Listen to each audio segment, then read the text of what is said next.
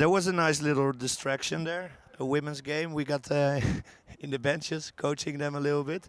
I'm gonna grab you guys a drink. I need one for sure. But maybe the two of you talk amongst each other. What had just happened there? Well, I get to say now, Heath, that we got the W this time.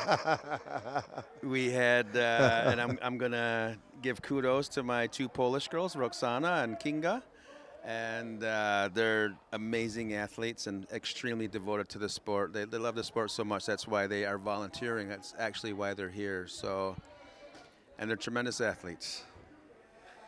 Yeah, I'm going to say I didn't get to pick my team. So congratulations on the win.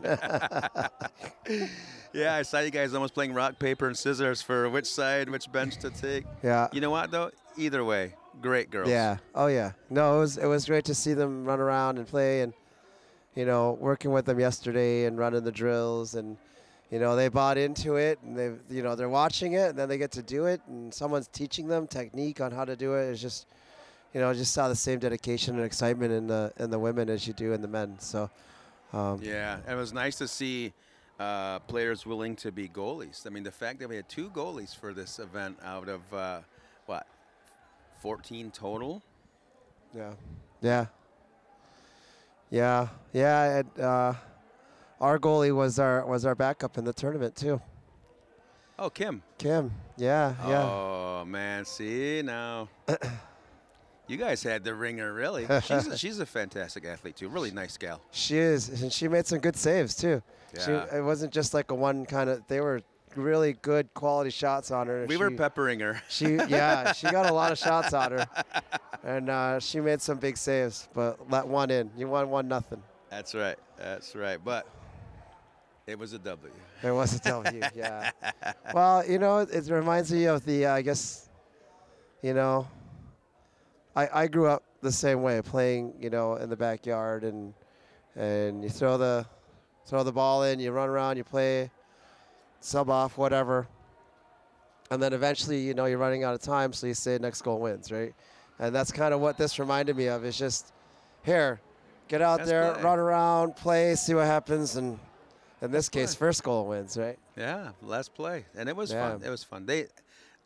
To see them after the practice today, boy, when you said this or you said that was so exciting. That was something I didn't think about. It was so great to hear these specific things, and it's one thing that you keep referring to is the those fine details, those basics, those skills that you build stuff on. Those are things that they seem most excited about today. Yeah. No, I saw that. Yesterday when I got to work with them and even just today, Arttu getting to make some of the calls that we made yesterday and telling them to get on their hands and, the she box call, that's a funny cheer. It always makes me kind of giggle and laugh. So, it was exciting to kind of see them that was jump a lot around of fun and run around. And again, their excitement. There was the one athlete, I know she drove 4 hours when she heard that there was a camp. Yeah. And our two Polish girls came some to help with the tournament, but they also knew there was going to be some box available to them too. So yeah, I've got you something to drink. Sorry that it took a little bit longer. I got bear hugged by the Slovak team there. And if you think why I'm smelling that weirdly, Slovak team. But congratulations to those guys ending up 5th in this tournament, which is a big milestone for their program. So you already went over this, or was there a 5-minute silence, or? No, he's just bragged about getting a W over me. With my Polish girls, Kinga and Roxana. That could take 5 minutes, the bragging, yeah. And actually, we had 3 Polish girls on the team, by the way. Yeah. And did you speak about Kim in our tournament? Because we had you mentioned it. You mentioned it. Yeah. But what's interesting about that, is that, she came as a manager, and as we're looking at our roster, we realized that we were really thin on the goalie side, and we had some issues with family stuff coming up and goalies dropping out and not being able to travel. And league rules saying we have to have 2 goalies dressed. So it was kind of like, well, our manager's the goalie, so here we go. You were even looking at me to put me pads on just to I be was- in the bench. So I was trying my best to find some solution for that. I was going to put you in the goalie pads. I think you would have did good. But she jumped right up. As soon as she heard that, she's like, I'll do it. I got it. And she's like, can I come to training camp? So I opened the door and I said, yeah, if you want to come in and let these men shoot at you, come on in. So she went in and she, no fear, jumped right in the goal. These men are just ripping shots at her. Full men's warm-up, full men's practice. We ran all our drills, all our plays, and she rotated in with the other goalie for the whole training camp. And so when she got here, bruises on her legs and bruises on her arms, and she was lumped up. She did not get it easy at all. First day of training camp was that big bruise. You saw it at breakfast, right? She was wearing a nice skirt. Oh my! I was pointing to my teams. I go, man, that's pretty cool. You know, as a single guy, I can talk like this now, but I'm like, what a kind of sexy to see that dress and that great big intense bruise on her calf. Spoken like a true goalie. Yeah, hey. That's a save, right? That's a save. Oh Hopefully. man, every day. Those bruises mean saves. Yeah, it counts. It goes in the stat sheet. And you know, if I can talk about her a little bit too, yeah, I was so excited. What a pioneer! I told her she's a pioneer, being the first woman, as I understand it, to play in the European Championships, and to be so excited about it. She's setting goals for herself. You know what? I'm gonna get 1 save. I don't care what it is. I'm gonna get 1 save. And she's like, Heath, I did it. I got that save, and I'm gonna keep going. Yeah. 3 saves in the beginning, right? 3 in a row in this game. She had 3 in a row. Yeah, we were talking about how many saves she had today. Oh. But that save she had was against Ireland, and those guys can shoot. And that was a one-on-one. It wasn't like a, outside shot guy just ripping it at the net. She had a one-on-one. The guy was on the crease, and she made a stop. Yeah. It wasn't a gimme. And we played against her too. We had the honor of shooting on her as well. It was truly an honor. Yeah. No, it was cool an opportunity for me too, to say yes to that. It's not often you get an opportunity to say yes to something like that, and then to get here and be like, wow, okay, I put her in. That's a record, And then she makes a save, and she was so excited, and she didn't get a save the first time she got in, and so she was like, I'm sorry, she was really upset.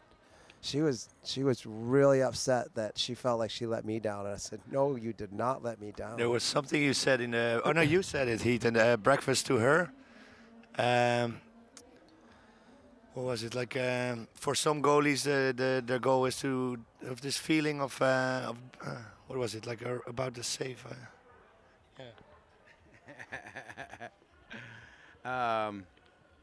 What she said to me was, I got that save, and I was so excited. I was writing this tidal wave of emotion, and then the next ball came, and I didn't save it. She says I was still thinking about that save, and I said, wow. When I do goalie camps, I tell them, when they score, goalies have to be mentally tough, and you have to erase that last goal. I gotta tell you, erase the last save. Yeah, you're only as good as your last save, right? Yeah. And that's the journey of the goalie. It's not that different from the American football punter and kicker, right? Where the kicker misses the field goal and everyone blames the kicker, right? And you lose a game by 1 goal, they want to blame the goalie, no matter how bad the players played, no matter how many mistakes they made, they want to point at the goalie and say, you didn't make that 1 save that you should have made, or you could have had that one, Coulda, so shoulda, woulda. woulda. It's really, really easy to look at the goalie and point to him, but at the end of the day, it's a team effort. If I could, we have had a game. We've had some wins, we've had some losses, but our most exciting loss was against Germany. Our David Zions had 82 saves. Now, think about that number, right? The average Division One goalie going into the national championship game in field has 10.3 saves per game, right? Hockey goalies 30 saves in a game. Roughly the same for box, 40-ish, 82. And the amazing thing part of it is one team walked off that floor jubilant and one not so jubilant. And it's amazing that a team that lost walked off on cloud nine. And 82 saves is respectable by anyone's count. I don't even know if I can count that far. So let's go back to a little bit to the to the European Championships here. We had a sort of podcast, or what was it, live stream, whatever. For the watch out for the bee there on your Fanta. No product placement there, but watch out, it's on your head. Watch out. He's allergic to bees, so we want to be really careful. Yeah, Neil, can you do an anecdote on the bees here at the tournament? Bee update? Bees. The bee update? Yeah. You want me to be Let it be? the bee movie? Watch out, he's still there. Yeah. There were a lot of bees here, right? Yeah, there are. And birds. Bees. Oh, bees and birds. Birds Bird poop on the field. Bird. Oh yeah, we had The wasps everywhere you go. and we had a there's first history in the making too in our first game. Can you Yeah. speak a little bit about So it? we were the first indoor sports game to be canceled due to weather. Rain, no less. Yes, yeah. that's why we play box lacrosse, and not having to run through the rain. Yeah. But, Until you get to Germany. but it was a cool tournament, and some late problems they had to solve, and and good, all good, right? Leak in the roof, yeah. It's always fun to, like they are blaming the goalies when they lose with one goal. With organization, we always like to blame the Germans, right? Yes. So When in doubt. when in doubt, blame the Germans. Now let's go back. You were so the podcast we made was about mascots. I think people can find it back on the ELF whatever social media pages. Seeing it now, I see your team has some influences on their shooters. And Neil, you brought a flag, and at the opening ceremony you had some Gonogwa. Says vertically on your shirt. It says Gonowoqua. Gonookwa. Gonowoqua. Nailed it. Great. Forgot it again. Arttu, look at you. Quadrilingual getting there. Nailed it and forgot it on the first try. Good thing you two are friends. I know what it means. I respect you. So I could say it to you. I can say it to my wife. I can say it to my children. Yes. Yeah, when you love somebody, you show them respect. You respect them. And yes, it has those meanings that you can use that with a coworker, colleagues, winner and loser in the first ever women's halftime show. Every time we see each other now. and it means that respect. And when I say the exact same phrase to my son or my daughter, I can hug them and go no. It means that kind of love for them and your wife. Yeah, then it's because that's really what it is, right? Respect.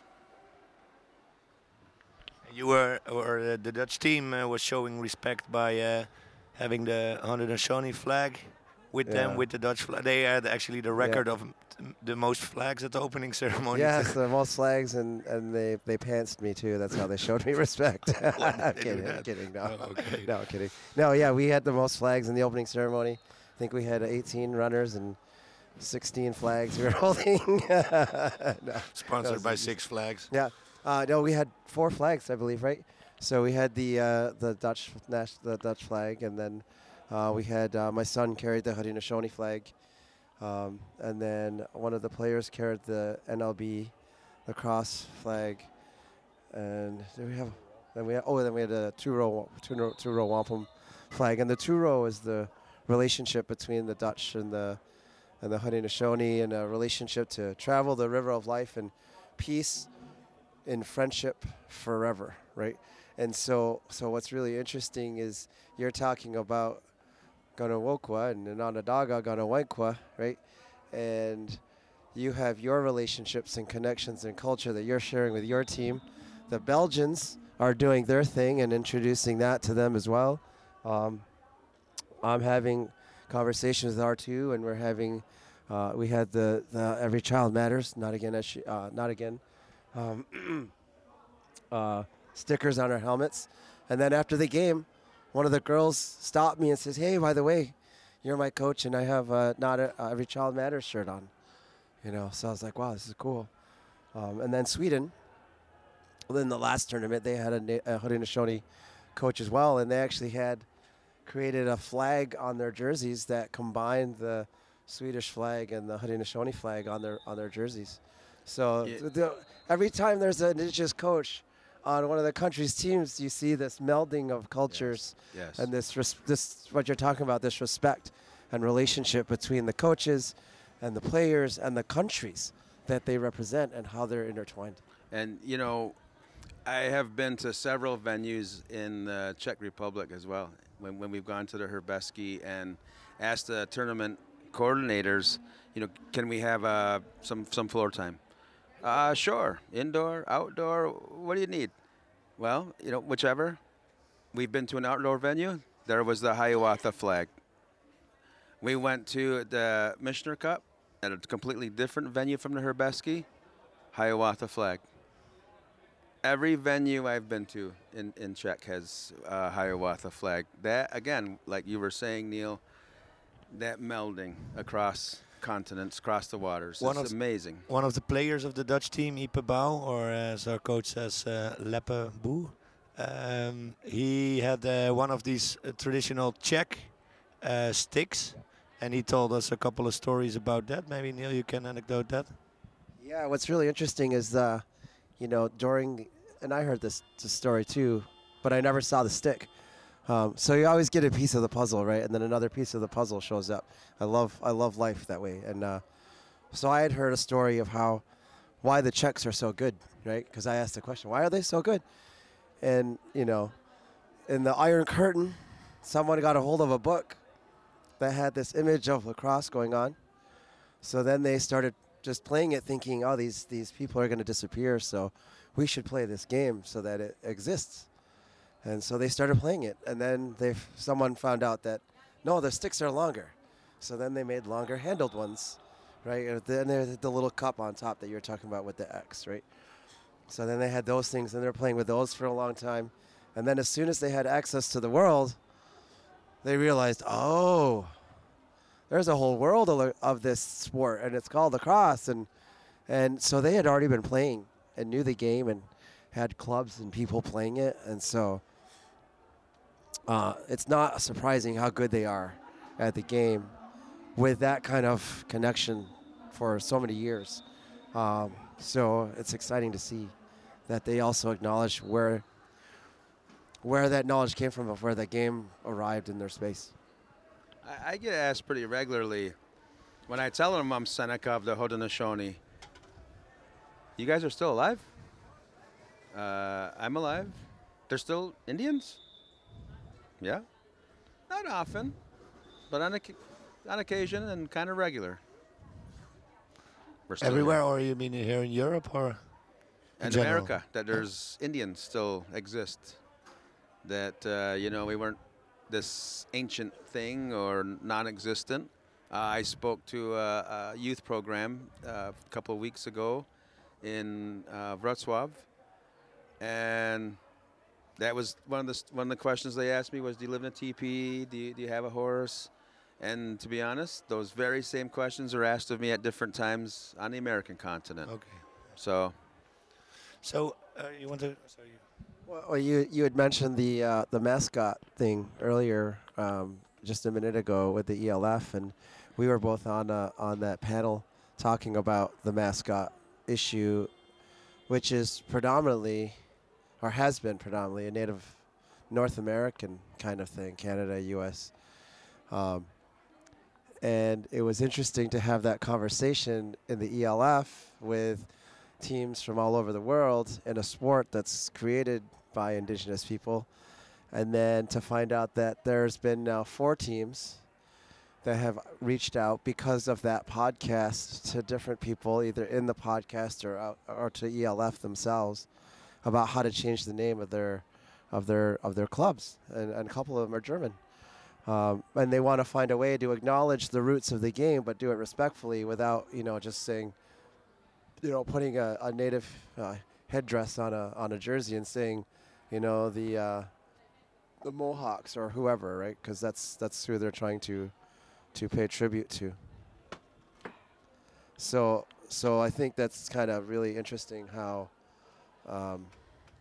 that little podcast that we shared that experience on together has now resulted in European teams being more aware of what they're saying and how they're saying it and what their clubs' logos represent.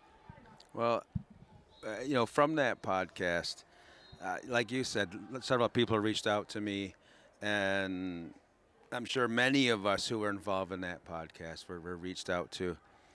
But one of the things that comes up back home, what's the big deal? And until you are on the other side of the deal, you don't know, right? You don't know what it means to have you minimalized or objectified, or whatever the word is, whatever the word that allows people to say, what's the big deal? It's so systemic that people have no idea. And so that podcast was powerful, and it was important. And I think a lot of change, even at the billion-dollar industries, heard that podcast and made some changes. Baseball, football. It was important, and I'm honored to have been a part of it. Yeah, and it goes back to that, what you were just saying with the question you were getting about, do you live in a teepee and do you have a horse, right? It's a lack of understanding and knowledge and awareness of Indigenous people, how we live, what our contemporary issues and concerns are today, and how we experience the world. And so I think it's, I think back to Dave Chappelle, with a great joke, anecdotal joke that he tells, that he ran into a Native person at a store and some shop he was in, and he asked if he could have the experience, and they had, this whole thing where he does this joke, right? And they end up saying, "Oh, you can stay the night, you can stay in the teepee." And he goes, "That sounds real cool and all." He goes, "But why are you putting the black guy in the teepee when you got a house with electricity up there?" He goes, "I'm in the tent, like, what are you doing to me?" He was like, "Oh, you wanted the authentic experience, So he was just really uniquely pointing to the irony and the ignorance of general population of peoples that just don't understand or don't know, or stuck in a time that is long past.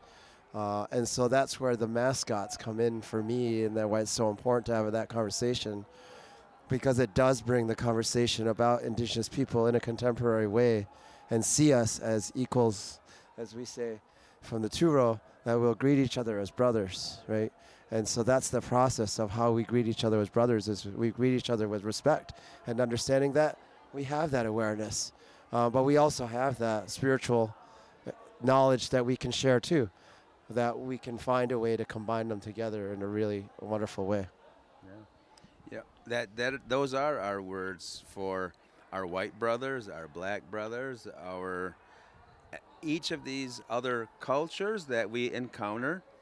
We add that word, brothers, our whatever, our Dutch brothers. We recently, just before we went to camp, we had a conversation with a man from the Molucas.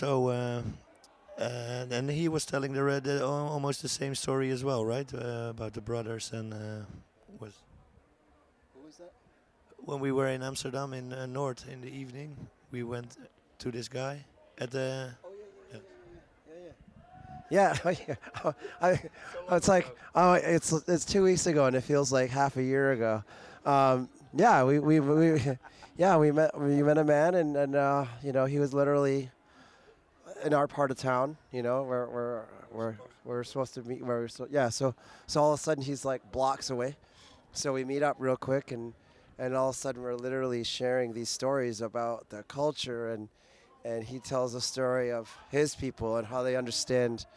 You know, he asked the question, why were my people so kind to these Dutch people, these white people? What was going on? And then he goes back to the story about the creation of beings. You're going to laugh when you hear this. So he's talking about the creation of all of the beings, and that there was a white brother and a black brother and then the brown brother. And so there's all these different colors of brothers that were sent all over the world to other places, and that they would come back and they would rejoin when it was time for us to live together as one again. And so when the Dutch came, his people thought, oh, our white brother is coming home, coming back, right? So you're nodding your head, so I know you know our stories and that we have a similar story. So I was like, oh my gosh, this is crazy, right? Here I am in the Netherlands, in the North Amsterdam, NDSM, having a conversation about that sounds like something that I've heard since I was, you know, 2 years old. Ever since I could talk or listen, I heard that story too, you know. If I could bring up one other thing before we get too far away from that podcast, I was taking a class, a graduate class, a couple semesters ago, and you know the professor was advocating this book, Tolerance of whatever, tolerance, teaching tolerance and being tolerant of people of different cultures, and I said I have trouble with this word tolerance.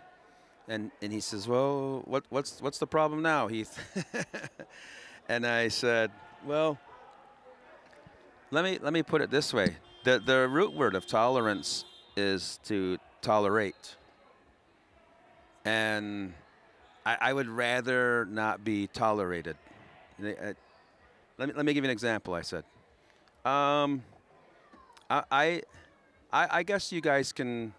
Everybody with a PhD can be in this room with me. I'll tolerate you.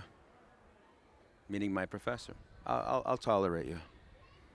And you should see the look in his eye of deer in the headlights. Well, you know what? All of you with beards, I tolerate you too. I said, think about that word. That word tolerate. A PhD decided this is a good word to use for his book. A peer read it. A peer review was done. A publisher read it. Look how systemic it is to create this gentrification where Native people and people who are different are lower or less or to be tolerated. Again, to me, this is part of the power of that podcast on mascots. And we use the phrases like compassion, you know, love, thankfulness, you know. Part of what we grow up is the great law of peace, and that's you use the gani gohio, or the good mind, and a part of that good mind is you're compassionate, you're thoughtful, you're patient with each other. You give each other that opportunity to be themselves and share and enjoy their uniqueness. Not tolerate their uniqueness as something that's other or different. So I hear you when you say that, and I see you. And I smell you. I smell you worse. That's the Slovaks. I think we had the Slovaks here downstairs singing as well, and some other teams. So if you hear some noise, we bear with that. And so much of the cultures having their songs, right? So much of our culture has the song and the dance, and when I see people singing together, I think that's just awesome. Yeah, we have a song for the hotel, right? Yeah, go ahead, you sing it. I don't remember. No, which hotel? I can't. Maybe a little anecdote. Yeah, Arttu likes to come up with a song for every hotel that we stay in, for every tournament. So This one was a little bit hard, but it we'll was keep it for the team. yeah, it was a hard. Yeah. Oh, I don't know how we are gonna publish this. I'm probably gonna listen to it myself and keep it for myself and not make this conversation public. I don't know. Okay. But we'll post a link to that other conversation too. Okay, sure. Because for me, especially at the end, Heath, you had a very beautiful personal anecdote. It was very touching, and I think that summarized it all in a concrete way, where sometimes you are talking above everything that's difficult to understand what it is, but you told it a personal story which made it really clear. So thank you for sharing that with us at times. That's how we tell. That's how we teach anything is through story. That's I our, know. That's our I culture. know. That's what I That's our said. I culture. wanted to go to bed and just a short conversation with you maybe, and that ended up in the 3-hour conversation, and not so much sleep this whole tournament because of conversations. Yeah, if you talk to our elders, though, they'll tell you a story that doesn't seem like it fits.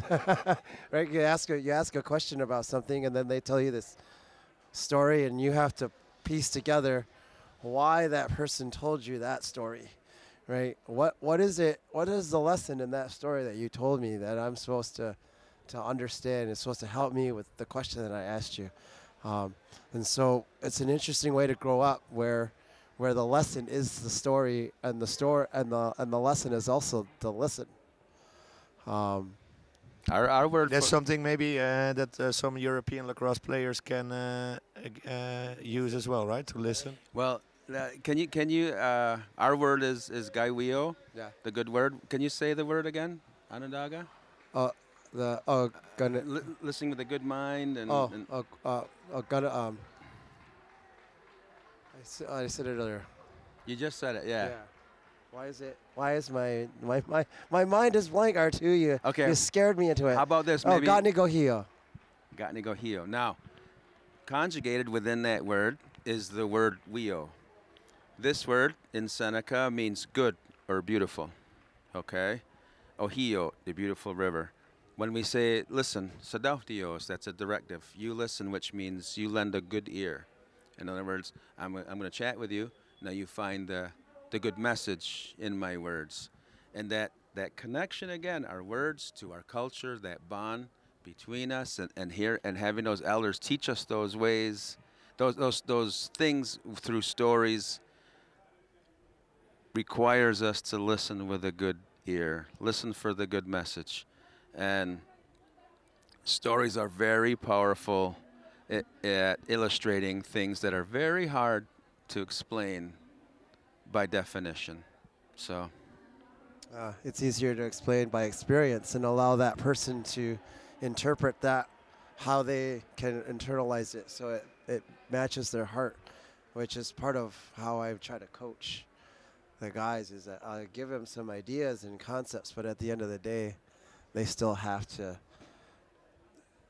find what Dutch lacrosse is for them and put that on the field and feel good about how they feel about that, and to make that relationship and connection with their spirit. So I'll depending on the player, I'll have that conversation with them about getting out of their head and more into their heart and their body. Depending on the player, Arttu, I don't know if Arttu even knows this, but in the last tournament, we had a guy who had a major panic attack in the bench before we went on the field. And the trainer's there, and he's freaking out. And he comes out, and they say, "This guy can't play." And I said, "What?" And they said, "He's having a panic attack." And I'm like, "Hold on." So I go, team's warming up. I walk in the locker room, did some stuff. I said, "Are you all right for me to touch you?" He says, "Yeah." So I touched him on his torso, a couple different places. Got done. Put his helmet on. He went out and had a great game. Mm-hmm. And he's told me that he had been struggling with panic attacks for years, and he didn't have another panic attack for the rest of the tournament.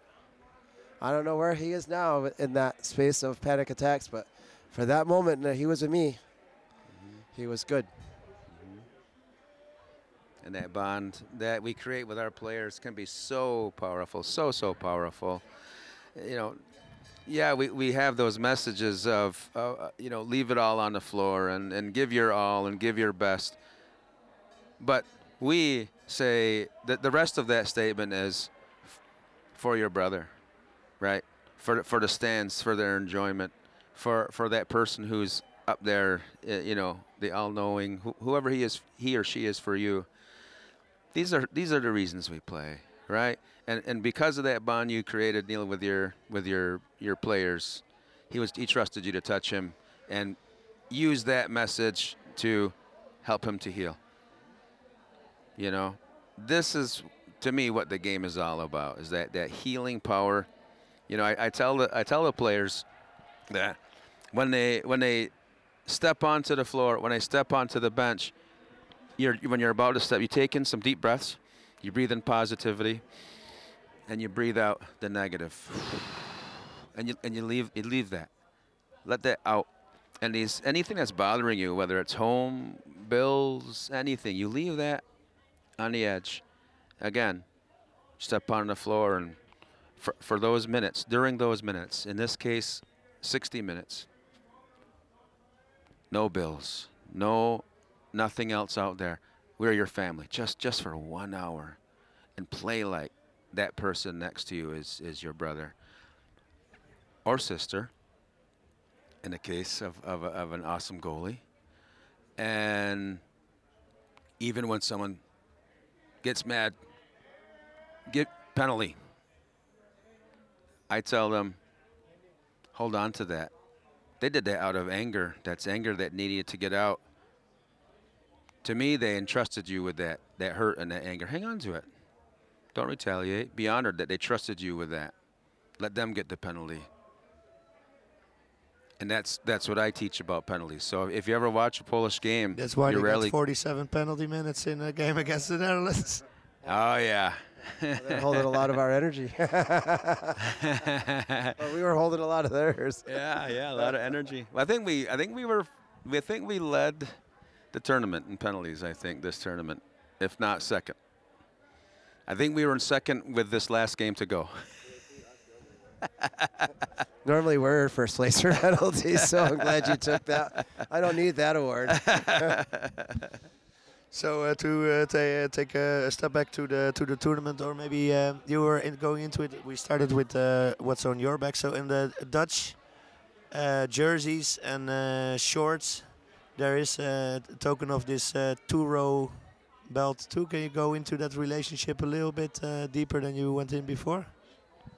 Yeah, sure. I mean, the two-row wampum is an agreement between the Dutch and the Haudenosaunee that's over 400 years old, and it was made on the shores of the Hudson River as the Dutch traveled north from New York and began to, as we would say, move into empty rooms.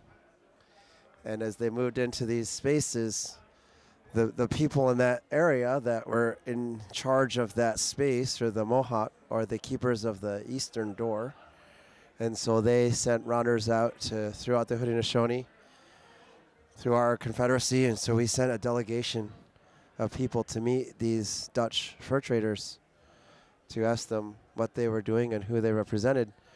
And much time was spent trying to figure out how to communicate to these new people to our lands, and eventually a way of communicating to each other was developed and created in a way that the two-row was agreed upon, and the Dutch used the symbol of the silver chain, or the covenant chain. So there were 3 linked chains that represent the peace, friendship, and forever. And it's silver because it can be polished and cleaned and renewed whenever we come together. We, in our tradition, to hold our history, created a belt with the 2 rows.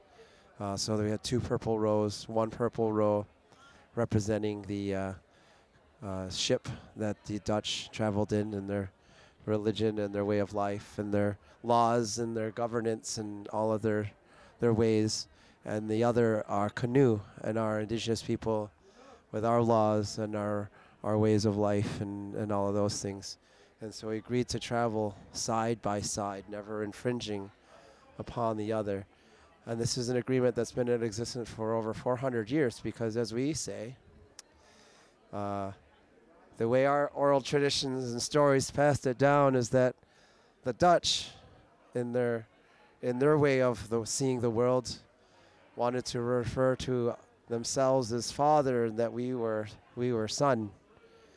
And our delegation heard what they said and said that doesn't work for us, and that we believe that we should refer to each other as brothers. And we shall do this forever. And as long as the sun rises in the east and sets in the west, as long as the grass is green, as long as water flows downhill, and as long as Mother Earth is here, so this agreement shall be. And 400 years later, I'm the head coach of the Dutch national team, with a 2-row wampum represented on the jersey, with my son carrying the Haudenosaunee flag. Me and Arttu walking out with a 2-row wampum flag, doing a ceremony for the Belgian game. I mean, that's just I'm on the verge of crying right now just thinking about all of these relationships and connections, and that 400 years later I can be part of that conversation, part of that relationship, and part of the reminder of that agreement that our people, our ancestors had with your ancestors. And now we're renewing that. We're polishing that chain with this podcast. I think that about cover everything, right? Before we all start to cry here. Thank you for and with wampum, anytime you see a belt that has the strings at either end, what that means is that belt can always be added upon. If like the Hiawatha belt, more can be added on, more can be added on, more can be added on, and I think that was an awesome story, Neal. Thanks for sharing that. Thanks for sharing that knowledge. Again, that was awesome. So maybe round it up with some tips for Europe lacrosse. What is the future of development? Well, I would start with having equitable spending between the boys and the girls.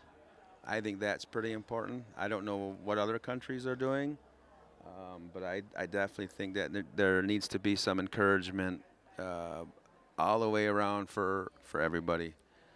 That would be my biggest advice. That's a great perspective. I wasn't thinking that way. So it's always, I love having these conversations because the more people you bring into the room, the more ideas you get, right? And that's a great idea. Because my thought first went to where the sport is going and how Europe can support that, right? Whether it's the Olympics or whether it's the world versions or the box versions or the international competitions and all those things, and how can each country support their programs for that, right? And sixes is the example where the game itself has the same rules, right? Your daughter played in that, and right after the men played, right? The men played and then the women played, and they played the same game, the same rules, the same way. And what does that mean for Europe and European lacrosse as it develops into the possibility of being an Olympic sport? And what does that mean for each country as they, like you said, support their players, their athletes, and their teams to develop the best athletes to be Olympic medalists? So that's my first thought, and we have a bunch of ideas as the Dutch national team trying to figure that out, and how we're going to do that as well. I talked to like my daughter. The refs. We've heard from World Lacrosse. The biggest problem is that there's two sets of refs. We have to have two sets of refs, and that's one of the main problems. Size, right, of the teams. But I asked my daughter, so how do you feel about the slow merging of the rules, the Olympics, what they're doing? How do you feel about pads? She says, we don't need pads like the boys. We can play without pads. And I said, oh, I agree. I watch you. I watch you have just as many bruises as your brothers. But there has to be one set of refs that can step on, do one game for the girls, and then turn right around with the same whistle and the same rules, go and ref the boys' game. And the only way to do that is with pads. Or the guys go without pads for the Olympics. That would be cool. Ow. But that has to happen. One set of rules completely. And the lefty situation, how is it going in Poland? Struggling with some lefties. Our lefties in Poland can walk on water. They automatically make the team. And what we find out is Neil knows, you all know, we don't switch hands in box. Who switches hands in box? But what I do in practice is we switch hands, because what we find out is that there are natural lefties who were never allowed to be lefties. And imagine finding something out about yourself you never knew, that your coach comes over and walks around and finds out in your mind that you're actually a lefty. Because culturally they were not allowed to write with their left hand. Right? Anything. Scissors. They've explained to me a couple times something about left hand and the heart and taboo being left-handed, and people are still kind of discouraged from being left-handed in Poland. I think the Dutch just don't like left. Or they don't use that part of their brain, or I don't know. We are more in the middle. We meet in the middle.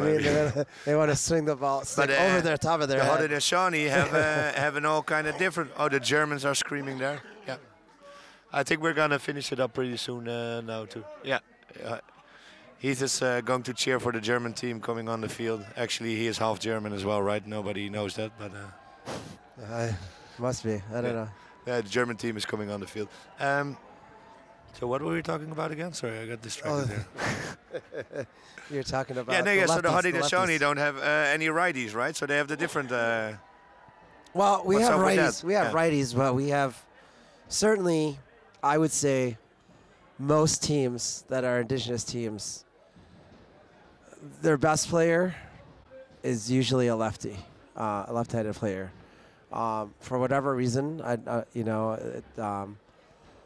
They show up, they play. My team, growing up, never had a shortage of left-handed players. When I played on the world team, we had You're a lefty too, by the way. we had 5 starting attackmen, and 4 of them were lefties. Or 5 attackmen, that we dressed, that we took to the tournament. 4 of them were lefties. And 3 of us played professionally. Getting all choked up, thinking about playing the World Games. Get back in the moment. Watch out for the bee. Yeah. But what's also interesting about our culture is that it's a very artistic culture. The language operates in a different space. So, like, I have a distant cousin who had a stroke, and he lost the ability to speak English, but he did not lose the ability to speak our traditional language. So he had a stroke and could only... Is the English team coming? There it is, the English team is coming, yeah. Fish and chips? Fish and chips, yeah. So my distant cousin had a stroke, couldn't speak English, but could speak Onondaga. and it's a different part of the brain that you use when we use our language. It's a more colorful, artistic space. It operates in a different space. And so when your language exists in that space, the ability to visualize the world is different. And that is a left-handed side space. And so I think for that reason, most Indigenous teams, the best player, if not the second best player, is a left-handed player. And you always know it's the guy. You don't stop that guy, you're going to lose, right? And he's not his head. Like, he knows. Every team has a solid lefty that you have to stop, or you might not win that game. Or they have two or three because solid lefties. And it's just like a constant flow of just this lefty dominance where there's great righties. Don't get me wrong. There's great righties, and they can shoot the ball and play the ball, and they play just as well as the lefties. But for some reason, that part of our brain gets activated through the culture, through the language, and it shows up in the game. And as a goalie, I can tell you that a lot of times, like you said, it's creativity. When a goalie is reading every part of your body when you're about to shoot, right? Is their toe pointing to the left, to the right? That's the first step. As you look up the body as you go, elbow drops, shoulders drop. What's going to happen? Twister may come, and so lefties are so creative in how they deceive you. They're the ones that are going to point their toe to the right and then just shoot it by you on the left. They're just creative in the way that they can just make that move, that spin combo with a double heel dig-in jab step. They're just creative. Were you a lefty goalie or a righty goalie? Righty goalie. Field and box. I played goalie for field and box. And as a player? What's that? If you are throwing the stick? Well, maybe how I became a goalie is a little interesting. I was 6 years old when I started playing. My first year, I got 1 goal. Second year, I got 1 goal. Third year, hadn't got a goal yet. And we're up in St. Catharines, Ontario, and we're in the vans back in the days when coaches could drive 20 boys in vans, across the border. And all of a sudden, they're talking on the CB radios before cell phones. So you were supposed to pick up the goalie. No, you were supposed to pick up the goalie. All right, guys, who wants to be a goalie? And I looked at my jelly roll, and I said, 1 goalie here. They're not going to miss me. I'll hop and goal. We lost 9-0, and I found out from a news reporter that I had 81 saves. And he says, he caught me at the concession stand after, and he asked me, how long were you the goalie in that Newtown game? Yeah. And he says, how long you been a goalie? First time. He goes, really? And he pulled a notebook out of his pocket, pulled out a pen. He says, did you know you had 81 saves? I said, no, is that a lot? And he goes, yeah. He says, average hockey goalie, 36 saves is a great night. And I go, it's a lot then, ain't it? And he did an article on me right there on the spot. So the only other time I played out, I got 6 stitches because the guy at Six Nations got mad that I beat him to the ball, and he just checked me in the head. And then 30 years later, I played in Masters, out, pulled a hamstring. So between the pipes for me. I'm the opposite. I played goalie once and never went back in.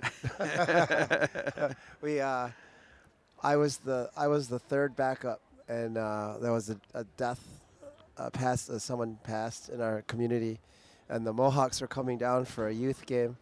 So the starting goalie and his backup, the backup goalie, when he couldn't go in, there was family member for both of them. And so I was the next guy in line. So I was like, okay. So I put the gear on, and they came down, and they had one lefty shooter. He was their best player. And his dad told him, ring one off the goalie's head first shot.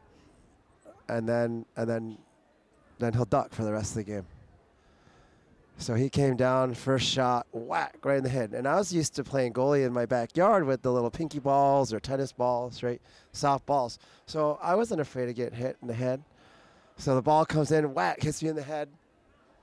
And I'm like, okay, that's just like the backyard. So he comes down, winds up, takes a shot, and I go, bing, arm safe. I didn't flinch. I just made the save, right? So then he's like, oh, that was weird. So he takes another shot, bing, make another save. And he's like, oh, a foot safe. And he's like, this guy's not afraid. So he rings another one off my head. He hit me in the head 3 times trying to get me to flinch. I still was too dumb enough to flinch out of the way. I just kept making the saves. And the guy after, the coach, said the same thing. He goes, yeah, that's our best player. You're the first goalie he's ever played against his whole life who hasn't flinched after he got hit in the head. He goes, you're a good goalie. And I said, well, that's the last I'm probably going to play goal. I'd rather score the goals.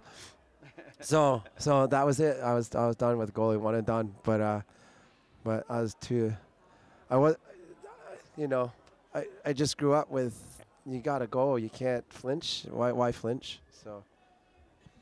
So yeah, to sum it up, to find okay, we're probably going to be spending 1 more hour, but I have one question. Or like, big problem is funding, of course, in everything.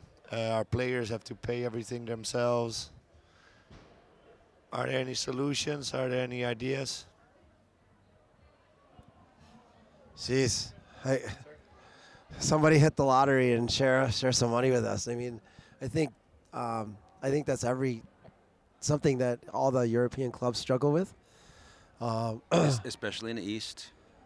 Yeah, and it's like, in the States, Canada, there's funding, there's sponsors, there's, you can go back to the well and businesses and companies will put money in towards it or do different things for it, and here just the awareness of the sport isn't there. The companies don't understand what it means, so they don't put money into it, and they don't realize actually the world stage that it gets exposed to through the sport. So I think if some of our countries could figure that out, or maybe some of them already have, that's why they're more successful than others, right? And so like you were mentioning about evening the playing field for women, but also how do some of these other countries even the playing field financially so that they can compete equally with others that have different types of funding structures. I was talking to someone from USA Lacrosse last summer, and I talked about the inequity of having a tournament on the North American continent. There's only 3 teams there. USA, Canada, and I'm talking box lacrosse, USA, Canada, and Haudenosaunee, right? And then the Polish team, the exchange. To move a Polish lacrosse team to the North American continent, to our dollar, back on the North American continent, it costs $250,000 just in airfare. Why are we having tournaments on the American continent when there's only 3 teams there? So I asked the guy, why is that? He said, he looked at me dead in the eye. He said, Heath, just like it's a problem of money for your team, it's the problem of money to run it over there. We can't get teams to run it. Just Israel ran a tournament, lost $1.5 million, he said. Dollars, US dollars. Now multiply that by 4. That's what the Polish government would have lost. This is the problem we have, right? I don't know what the solution is here in Europe. I have no idea. But I do know we need to have tournaments on this continent. We need to figure it out, whether that's pooling, multiple teams pooling funds, whatever that means. But it's just leaving, how do we call it, worlds when money excludes so many countries? Yeah, and what, well, it doesn't just exclude the countries. It also excludes the best players that might not be able to travel because of the funds required to travel. So we have that problem sometimes too, where oh, let's pick our list of guys from these training camps and these videos and these tournaments that you've gone to, and we'll put our team down, and then half of that team gets dropped off just because, oh, well, these guys don't have funds, these guys can't take time off of work, these guys can't afford it. So this 1/3 of your roster is already gone without even batting an eyelash. And it happens here too. Yeah, yeah. And that's frustrating because those guys would be amazing at this level and help the team exponentially to do even better than we already do. And yeah, so yeah, that's a struggle. That's a struggle. I'm not going to name any names because I know most of my Polish teams, when they hear about this podcast, are going to listen. So I'll just say, you guys know who you are. But, on the other hand, I don't blame them. We had people who had weddings. We had people who, couldn't play for whatever reason. And one particular player, I said, wait a minute. You're getting ready for San Diego, but you won't get ready for Hanover. He said, Coach, it's simple. Injury. Not every country has the same healthcare system where by law you can't deny someone health care. A human being walks in, they will get the services they needed on the spot. It's not the way everywhere. And that's a legitimate concern that I don't understand it, to be honest, because I've never experienced. I'm not going to sit here and claim I understand. No, I don't understand. So it's one of those things, too. There's so many facets to this that's so deep to answer your question. It's more than just one answer. Of course, always. One other popped into my mind.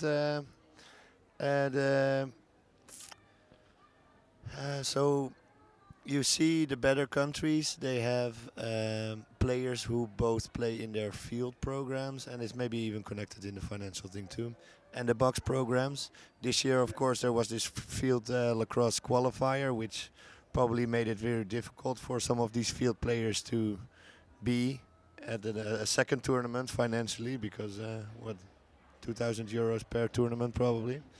How is the convergence between field and box in Poland?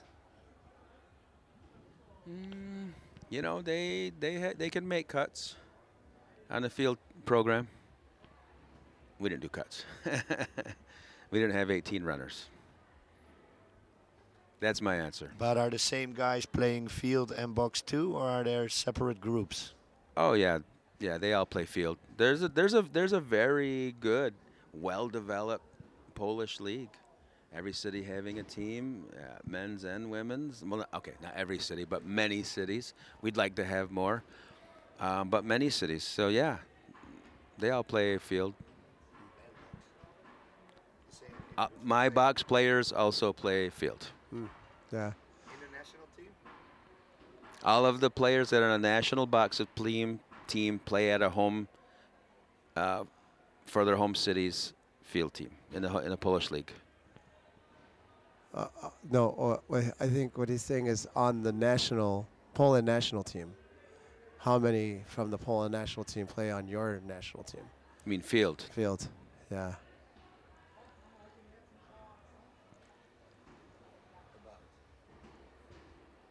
Five or six. 5 or 6. Of these guys that came here. Yeah. We have one. Really? One. Yeah. And so for us, one of our struggles is that breaking down that thought process that if I play box lacrosse, I'm going to get hurt, right? And the whole training that we did with the girls, the training that you do, that I do with the men, is teaching you how not to get hurt, teaching you how to protect yourself, teaching you how to move into the spaces and to utilize the techniques so that you don't get hurt. And that's the same thing that the Haudenosaunee do with their box players and their kids. It's the same thing that the Canadians do with their box kids. And I'll say this, it's shocking. At Onondaga, we had a non-native guy who had his kid coming through our system, And so his friend said, "Ooh, I want to send my kid to Onondaga to learn from all these great box players and play box lacrosse." And he said, "What's it like?" He goes, "Well, it starts at age 4." And he said, "Okay, I'll put my 4-year-old in." And he said, "Okay, I'll just tell you a warning right now that in the first half an hour, after the first half an hour practice, at some point, your son is going to get hit. And you're going to want to walk down and walk on the field and yell at the coach and drag the kid off the floor that just creamed your son into the boards because your son is laying on the ground crying. I'm just telling you that right now. That's going to happen." And you, when you are trained at a young age, not only to hit that way, but how to take a hit, that by the time you're 8 years old, contact means nothing. It means nothing to you. And the Canadians are fearless because of it. The Haudenosaunee are fearless because of it. They put their body and their heart on the line for the goal, for the D, for whatever it is, because they know they've been trained since they were babies. That's what it takes to win. And they learned early. And they don't have as many injuries than you would think. And we have one guy, who tried out for the national team. He didn't make it, right? Did he? Not the one. The other one. We had another one that was going to all the field camps. And then he came on our team and played this whole tournament, right? So he got trained all the different things that I'm teaching. And he got, at the end of the tournament, I talked to him. I said, "What do you think? How was your tournament?" He says, "With everything I learned, with everything I got to do and play, I realized that you watch the game and you see these people getting cleaned out and hit and just, blown up. But in the game," he goes, "it's actually not as physical as you think it is. It's actually pretty safe." He goes, "I actually don't have a ton of injuries. And what's really cool is that," he goes, I played the whole game. I'm not the biggest guy, and I didn't get hurt." And here's, this misperception that if I'm a field player, I can't play on the box team, because if I play on the box team, I'm going to get hurt and not be able to play for my national field team. And it's so the opposite. That I've probably had more season-ending injuries playing field lacrosse than I have playing box lacrosse. I had my thumb reconstructed playing field lacrosse. I've had seen numerous knee people blow out their knees in field lacrosse, not in box lacrosse. So I've seen more nasty injuries in field than I have in box. That's the irony. When we started box lacrosse in Poland for the girls, they started watching videos so they can kind of get an idea of the rules, what they can do, what they can't do. And they watched a lot of videos. They says, "Coach, we've watched so many videos, but what's a penalty? What do you have to do in box lacrosse to get a penalty?" To them, it was just this brutality at every chance, the slashing, the crushing. They're like, I said, "Well, anything that pops into your head that you want to do to somebody, you do it. It's probably legal compared to what your experience is." When my sister-in-law came to watch in Poland, she drove down from Warsaw. She came for a practice. And when we walked away, she said, "Heath, it just looked like 10 people fighting out there. What was going on? It looked like when they hit the boards that we should call the ambulance for these kids." And I'm like, "Look, you don't understand. We all know how. Spin, take the hit. It's actually very, very safe. It just looks that violent." Yeah. But when you're in there, it's really not. It's really not that bone-crushing, dangerous thing. Except for when Arttu plays, because he's got the record for penalty minutes in the Dutch Box national team in the history of box lacrosse. I can believe that about him. He's a passionate guy. Outside, I'm really nice, right? At least I try. Yeah, I think we are rounding it up with because otherwise you come with more personal anecdotes about me and maybe I give you the both of you one spot if there's anything on your mind that you still want to get cleared. I don't know. The only thing that pops into my head at this moment, to be honest, is just thankfulness to you, Arttu, for bringing us together, and again, the compliment of asking me to be a part of it, and that, you might think I might have something positive to contribute. I appreciate that. Yeah, I mean, the sentiment of brothers, we've been saying it, not just this year, but for many years now that we've been working together on this Dutch box lacrosse journey, but also to come here and have blood brothers with me competing, reminds me what the game is about, even here in Europe, that when he's got his team on his bench and I got my team on my bench, I want to win. We can be brothers before, and we'll shake hands and be brothers after. But on that day, in that moment, we're here to battle, and we're here to test each other. Even when the girls play, and even if I don't get to pick my team, I still want to win. For me, I think. I think for me personally, like of course the last couple of years straight after, like there was big momentum after the World Championships. I think for everybody that was there, and then COVID came around, put a curtain over everything. No, we're not gonna talk about it, but we couldn't do sports for 2 years, for 1.5 years. So that took a lot of energy out of the programs and out of the people running it too, because a lot of stuff you were running it for nothing because games got cancelled days before, blah blah blah. And what I found here again is the spirit of the game, the community, not only in our own team, but meeting all my friends that have beaten me up in the ring, or I have tried to beat them up but they were too fast, and laughing with them, sharing stories. I found that spirit back again, so I'm very grateful for that, and I'm very grateful to have had conversations with you too in our hotel, the Ibis in Hannover. We're going to the Ibis. Nobody got stung yet. Did anybody got stung? No. Bees? What No. did we have? We had pigeons flying around, pooping on the field. Yeah. One more, swimming pool. You saw the English guy taking a bath in the...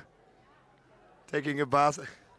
Oh my gosh, man, that pool. Have you been back there, Neil? Yeah. Oh my gosh. They got the lazy river thing. They got the 1 meter. They got the 5 meter. They've got quite a complex back there. I saw lots going on, man. It's awesome back there.